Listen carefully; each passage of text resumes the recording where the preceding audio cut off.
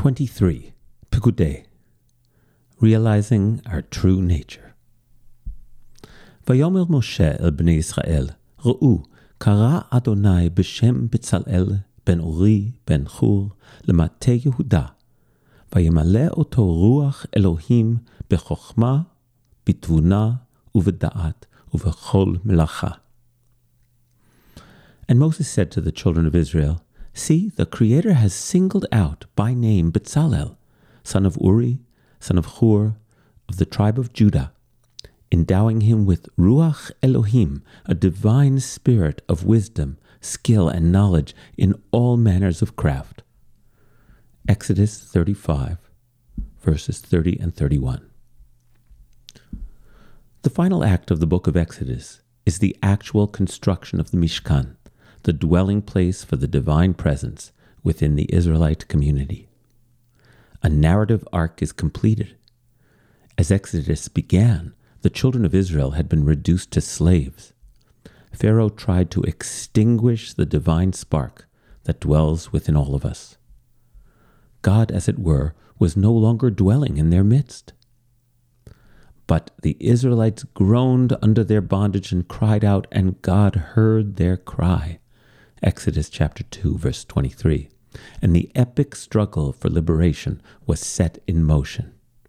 The divine spark could not be extinguished, and the slaves' full humanity would be restored. Now, at the end of the book, the people contribute all of their wisdom, generosity, and skill towards the creation of the Mishkan. Mishkan means dwelling place.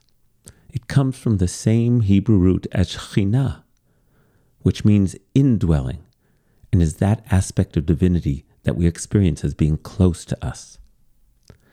We encountered this word family also in Parshat Truma, where God instructs us to build me a sanctuary that I might dwell, v'shachanti, in your midst.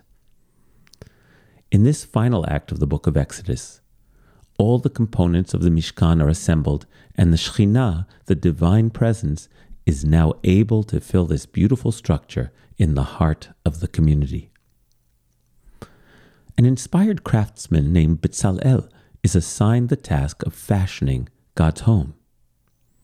And Moses said to the children of Israel, See, the Creator has singled out by name Betzalel, son of Uri, son of Chur, of the tribe of Judah, endowing him with Ruach Elohim, a divine spirit of wisdom, skill, and knowledge in all manner of craft.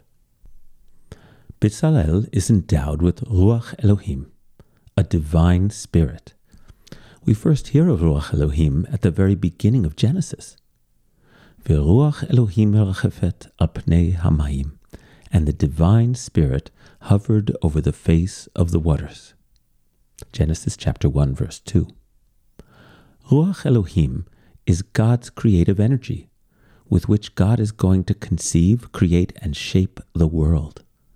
Betzalel has been endowed with this same faculty. So who is Betzalel? Virtually every proper name in the Torah is loaded with metaphorical meaning, but none more so than Betzalel.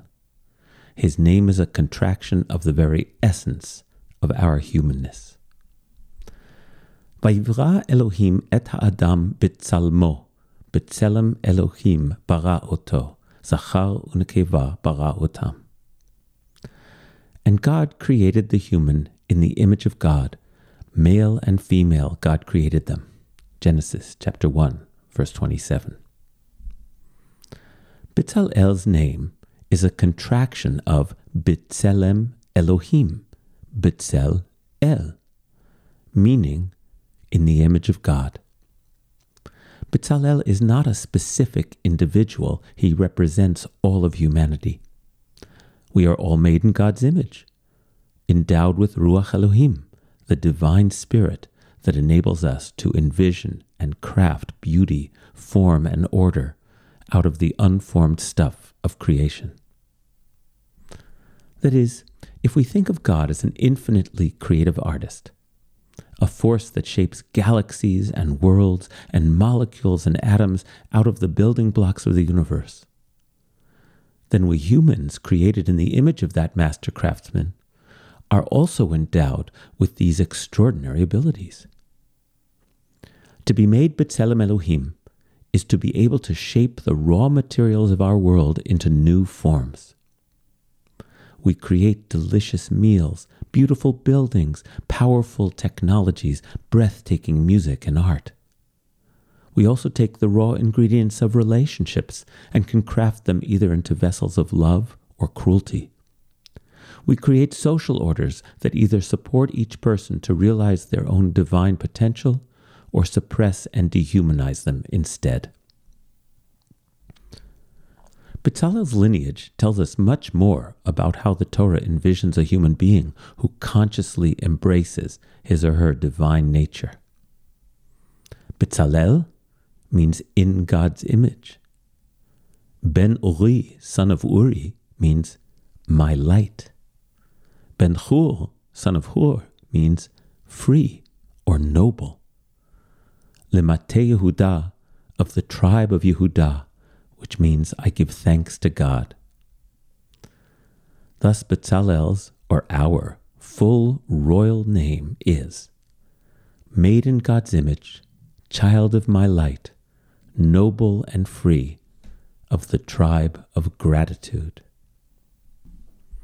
As the book of Exodus comes to a close, we are reminded that we are endowed with Ruach Elohim, a divine spirit of wisdom, skill, and knowledge in all manner of craft. We have been freed from bondage in order to realize our true, creative, noble, and free nature.